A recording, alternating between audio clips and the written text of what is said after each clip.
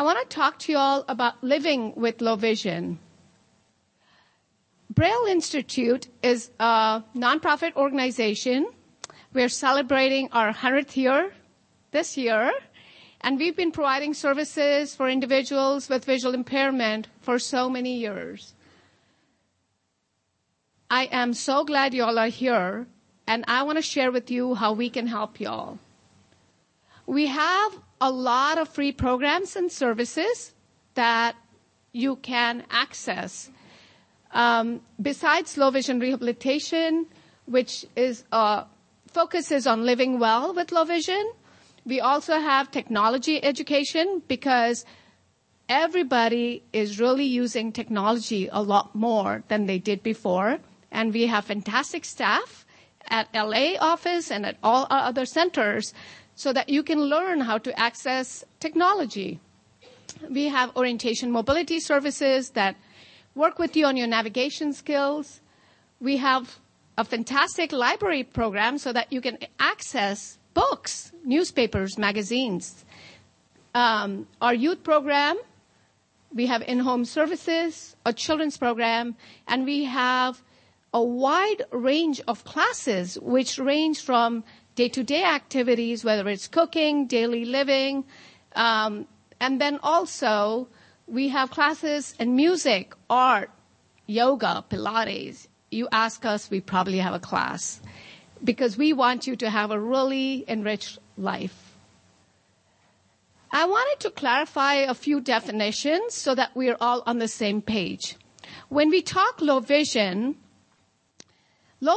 is defined as vision that cannot be corrected by glasses, medicine, or surgery. It is also defined as vision that affects your ability to participate in activities that are most meaningful to you. What is legal blindness? Personally, as a therapist, I do not like this word at all. And the reason I do not like it is because we are more blinded by the term legal blindness than anything else. Legal blindness was a definition that was coined by the government so that when your vision reaches a certain point, which doesn't mean that it's really, really bad, they just had to pick a number, and they picked 20 over 200, you get benefits from the government, state, federal. And so I want to tell you that if you're deemed legally blind, let's put a positive spin on it and say, hey, now I get some free perks from the government. Please do that for me and that will make my day. When somebody has low vision, the things that get affected are your ability to, are resolution, your ability to see detail, contrast, and field. Field can be affected depending on what diagnosis you have, like Dr. Lee said. It could be central visual field, like in macular degeneration. Could be peripheral visual field loss in individuals that have glaucoma or retinitis pigmentosa. Or could be diabetic retinopathy, have field loss from the periphery and central. So now I'm going to go through these slides a little quickly because I know Dr. Lee shared some of the similar slides, but some of the common diseases associated with low vision. When you look at a picture with a normal eye, this is how the picture looks. For somebody with cataracts, it's fuzzy and blurry. For somebody with macular degeneration, there might be parts of the picture that might look blurry, or the straight lines might look crooked. Diabetic retinopathy, I call it the Swiss cheese vision, where some parts are good and some are not. And this is vision with peripheral field loss. Age-related macular degeneration. The next few slides, I'm just going to kind of review just some of the basics on how each eye disease affects your vision in your day-to-day tasks. So I'm not going to talk about the disease at all. One of the key points that I want to make, again, besides, I have these few topics that I love to talk about. One is the definition of legal blindness, because people are really bothered by it. One is macular degeneration, because I see a lot of people who have macular degeneration and they feel like, oh my gosh, I have macular degeneration, I'm going to go blind. So I want to assure you, and I have it on good authority from multiple doctors, and we can verify it again from Dr. Lee, but if macular degeneration is the only eye disease you have, then you're never going to go blind, because macular degeneration affects your central vision. It doesn't affect your peripheral vision. So 2 good things that you can hear from me today. When you're looking at a landscape, somebody with macular degeneration may see it like this. Faces might look like this. And words might look like this, where they either may be fuzzy, blurry, or wavy, or you might be missing letters out of some words. Individuals with macular degeneration have difficulties with reading, identifying faces, watching TV.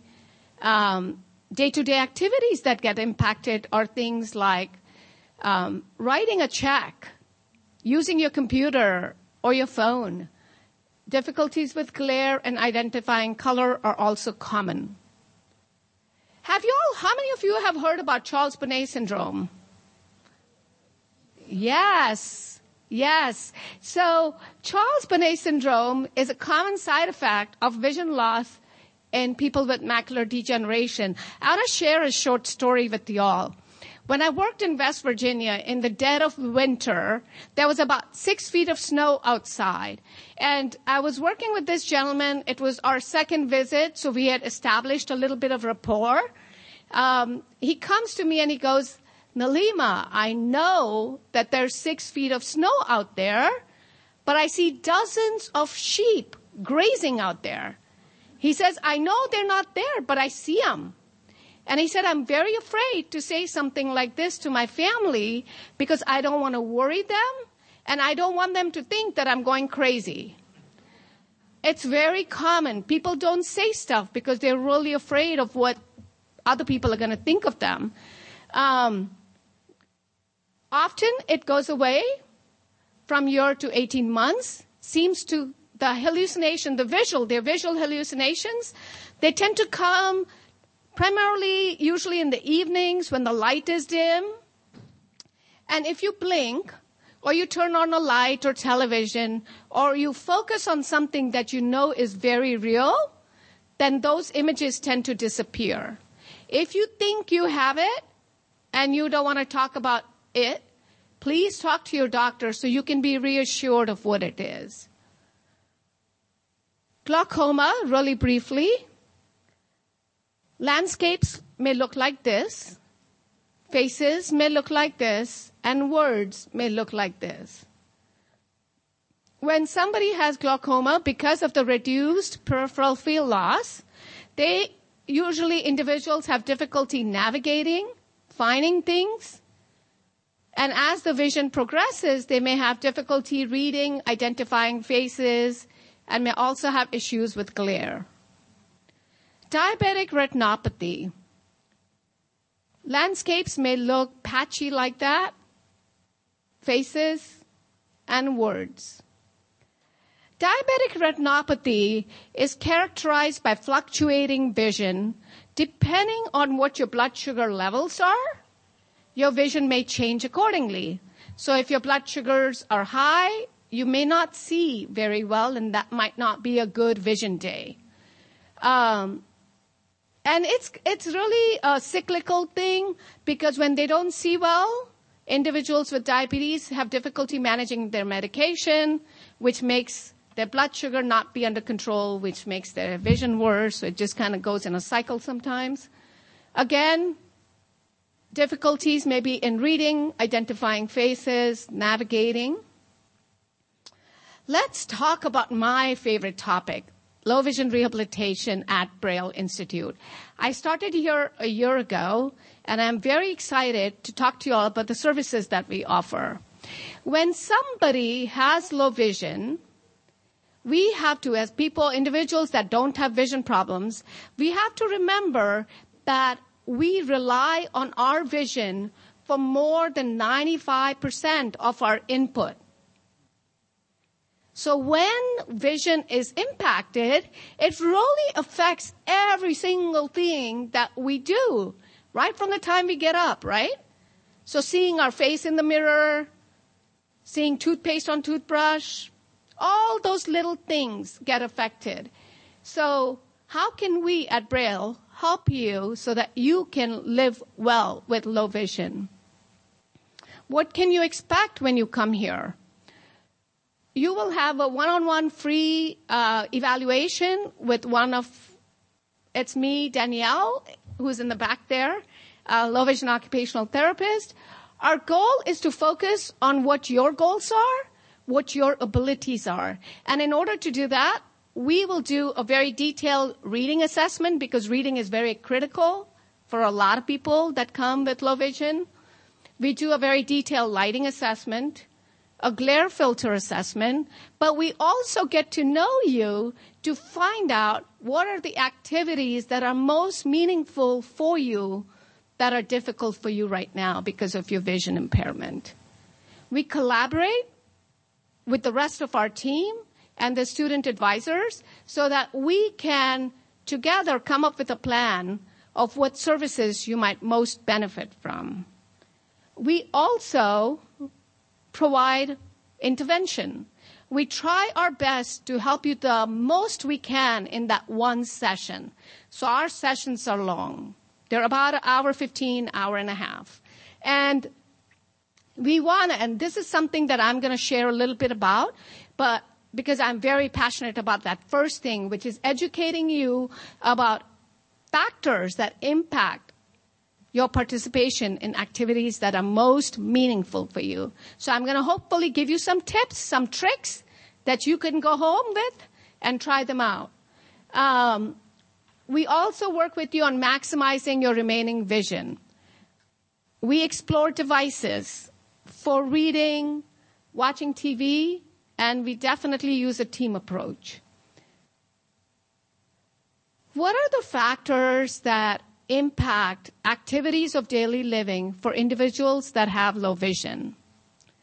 The 4 factors that I find that are critical are lighting, contrast, glare, and size.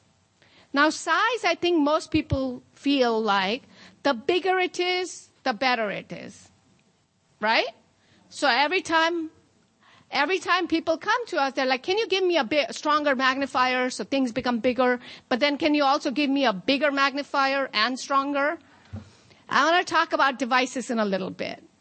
There are certain individuals who may have macular degeneration where bigger is not necessarily better. And that is because of the pattern that you have on your macula from the macular degeneration. When you make things bigger, it makes it worse.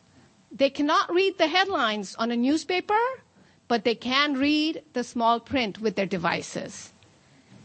So we have to make sure that we find the right size, the right device for you. Lighting, most of you all know, right? When the light is good, you see better. When the light is not good, you don't see better. And I see some people nodding their heads. When I used to work at one of the universities and the doctor would go in and say, I'm going to send in my therapist and she's going to work with you on ABC and lighting, most people would be like, no, my lighting is really good. I have all these lamps with this 50, 100, 150 switches and I have a lot of light. I don't need that. So I'm going to share something with you. If you can't hear me, let me know. I just move around a lot. I'm trying really hard to stay put. A lot of places I visit have beautiful lamps like this with the bulbs that go up to 200 watts sometimes.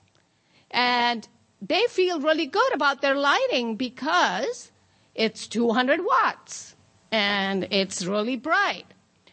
The reason why lamps like this are not very good is because the shade takes away a lot of the light. And secondly, if you look underneath, the bulb is facing up. So all the light is going up. So when you're doing things down here, you don't get enough light. A good lamp for task, something that you're doing tabletop, is this my cheap $10 lamp.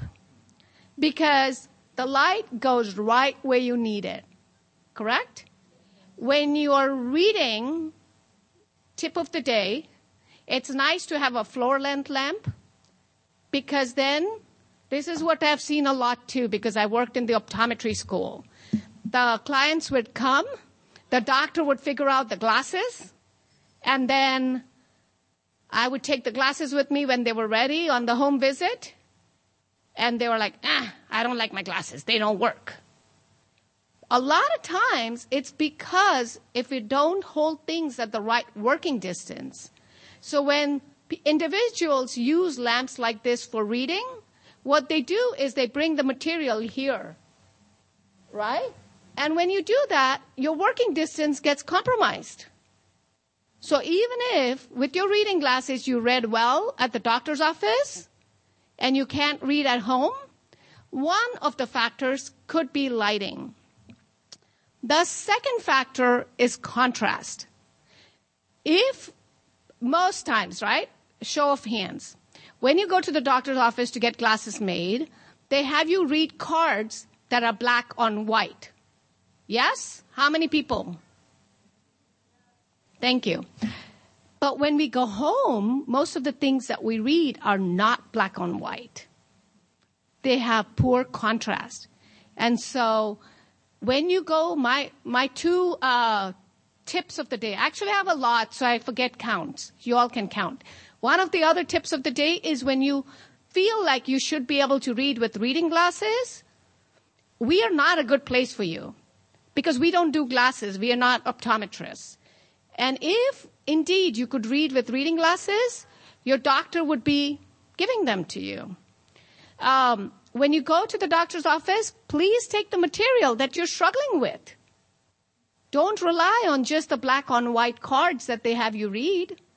And the second tip is, how many of you remember the old-fashioned way of doing glasses, where they would put this old frame and they change the lenses? That's the best way for anybody with low vision. So you should just request that. Can you please do my prescription the old-fashioned way and take materials with you that you want to be able to read? And if you can read that in the doctor's office, then that's probably a really good prescription.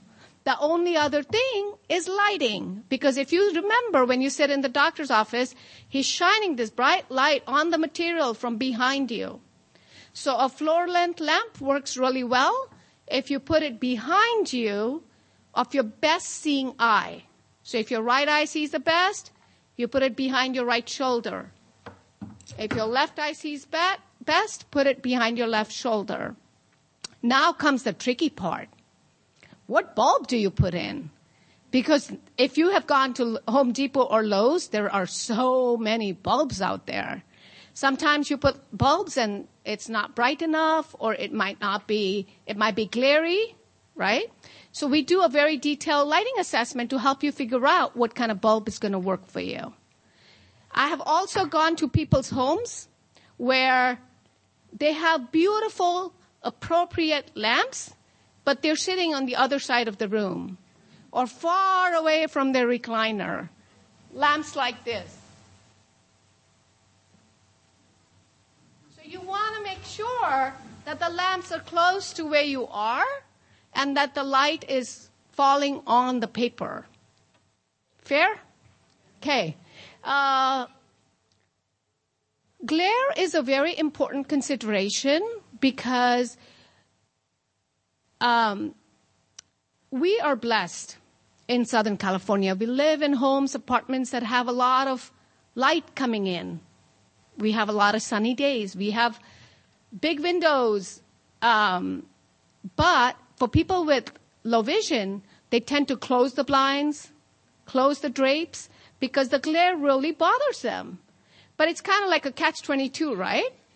You close everything, but then it's not bright enough to see things. So then you turn on this lamp because you're like, oh, that lady at Braille said, if I have a little desk lamp and I shine it on my desktop, I should be able to see stuff. That also creates glare because you have no ambient lighting. So you have to have a balance of lighting between ambient and task. And you also should be keeping those blinds and curtains open. It's helpful to do a really detailed glare filter assessment so that we can find out what kind of tint might help you inside the house so that the glare doesn't bother you. Yes? And then you might need the same tint inside, same tint outside, or you might need different tints. Another tip of the day.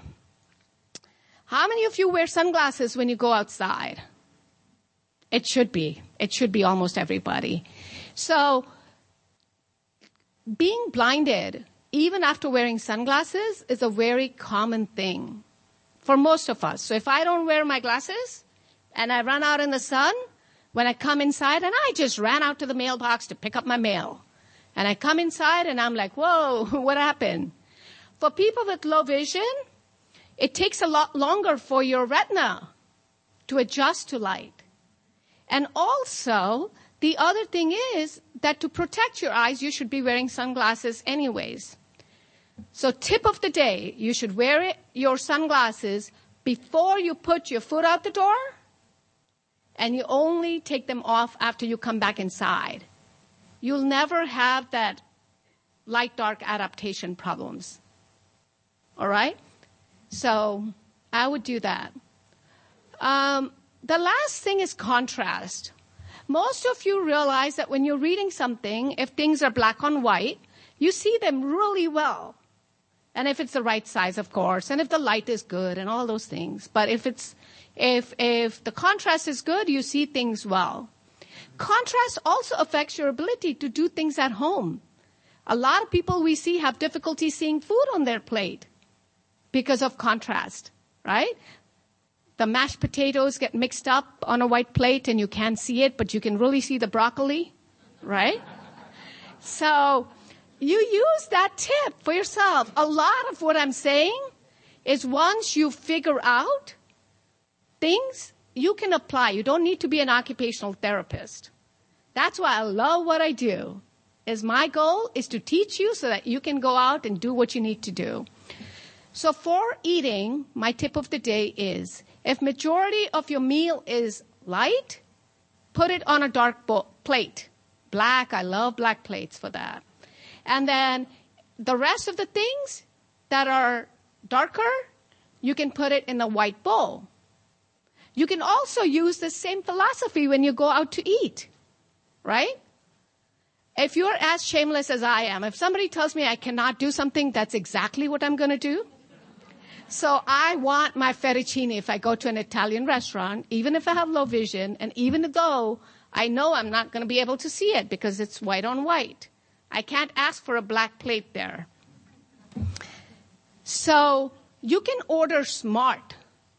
If you know that you want something that's light and you're just craving the fettuccine, have them put it in a pasta bowl and have them cut it for you. We are very afraid of asking people to help us because of our vision. We're like, oh, I don't want to inconvenience them, you know. But have you all listened to some of the younger kids ordering now? I want my salad. I don't want any nuts on them. I want the dressing on the side. And can you also not do this? And can you please do this? Feel free to ask them to help you to cut your meat, to cut up your pasta, and then eat it with a spoon. If you're eating something that's a darker meat and you love somebody's mashed potato, have them give it to you in a bowl. So now you know that that bowl has my mashed potatoes and you can eat it without getting embarrassed. And of course, my tip of the day. If you can access the internet because of your vision, read the menu at home before you go. So the rest of them, like me, might be struggling because I forgot to take my glasses and I can't read. But you already know what you want to order. All right. Now, reading is something that's 9 times out of 10, when people walk into our doors, they say, I just want to read. They come in expecting that we're going to give them a magnifier or something that they can take and walk out with. I just want to share a little bit of my knowledge on that one. And magnification devices. Again, if there were these magic pair of glasses that might help you, trust me, the doctors will give it to you because they want all the glory. And they should get all the glory because they're more qualified, right, to give you the glasses. If they're sending you to us, it's not because we want to teach you how to use Braille language. If you need to, then great. We'll teach you how to use Braille. But we want to really work with you to figure out what it is that you want to read, where you want to read it, and is it continuous text like a newspaper or magazine, or is it just something simple that you want to catch in the kitchen or your medication bottle label, or is it in the stores? So we want to make sure that we pick the right device that we can guide you. And here's my spiel. Everybody wants a magnifier like this that's really big, but they also want it really strong. So I'm going to tell you, I'm sorry to give you these news, but the stronger it gets, the smaller it gets. That's just the law of optics. I had nothing to do with it. This is one of the weakest magnifier. This is one of the strongest magnifier. As you see, the windows are much smaller. That's true also for handheld magnifiers. I'm just trying to wake you up by knocking on the microphone. Okay, reading, my favorite topic. People have difficulty with reading for multiple factors. It could be lighting. It could be contrast. It could be the pattern on your macula. So when you have a macular degeneration, then there are these spots that Dr. Lee was talking about that you get on the macula. The spots may present to you as missed letters, or they may make words blurry or fuzzy, right? So if I give you a really strong magnifier on top of that, it's just going to make things even more fuzzier or blurrier, or you may still continue to miss letters. The trick is we need to get a chance to figure out why, not because of macular degeneration, but what factors are making it difficult for you to read. Is it because the pattern of your macula is such that it's hard for you to read? Or right now with the shots that Dr. Lee was talking about, sometimes the right kind of light helps, and then you just need a little magnification. Sometimes it's a matter of contrast. So there are a lot of factors which make reading difficult. It's not as easy as getting a magnifier. Again, if it was as easy as that, a lot of doctors would be carrying magnifiers in their offices, right? Okay, so there's a reason, because there are a lot of returns that happen. And I have been to many homes where drawers are full of magnifiers because they don't work. It's like, I bought this one just yesterday, was it? Yeah, yesterday I saw a lady, and her daughter was showing me on her phone how many she'd bought for her mom from Amazon and how they were not working. So there is a reason why they're not working. When you go and see our visitors out there, there are a lot of digital magnifiers right now that are very exciting. There's wearable technology out there, which is also very exciting. But truly, you gotta figure out which of those are gonna work the best for you. Because if your pattern is such where when you look down and the words become even worse, then that might not be a right magnifier. And sometimes when the pattern is such where the words become worse when you're looking straight ahead, that might not be a good magnifier. Sometimes it helps to close one eye. So lots of different factors. So just wanted to share with you that reading with devices, it's easy to give devices. There's so many out there right now But it's more important to figure out why you're struggling with reading before we look at devices. Okay? In glaucoma or any peripheral field loss, if you make things too big, it's going to be out of your field of view. So it has to be the right kind of device. So principles for central field loss are we want to help you maximize your vision. We want to teach you about lighting, contrast, and glare. We want to explore devices with you so that you can be most independent with activities that matter the most to you. And we want to work with the rest of our team here at Braille so that you get all the services that you need. For somebody with peripheral field loss, the focus is really on compensating for the peripheral field loss so that you can stay as safe and independent as possible. Again, a lot of education, a lot of collaboration with the rest of our team at Braille. As I mentioned before, for people that have visual impairments, it's devastating. You know, if any family member wants to try it, if you normally wear glasses for a particular activity like seeing distance, take off your glasses for 3-4 hours and see how frustrating it is. If you read with glasses, take off your glasses for 3-4 hours. Hide them. You will have a better understanding of what your loved one is going through. Coping with low vision is hard. I want to encourage you to be as educated as you can be about your vision. I want for people that have peripheral field loss, this is my tip of the day. Please talk to your doctor as to what your peripheral fields are like. A lot of people go and get the test done, but when I ask them, like, do you know what your peripheral field loss? They're like, nope.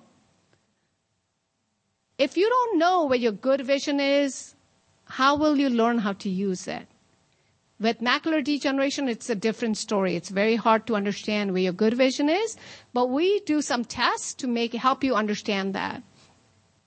Please be compliant with your medications, whether it's diabetes, glaucoma, because that helps. Stay engaged as much as you can, because social isolation is very, very common in individuals that have low vision.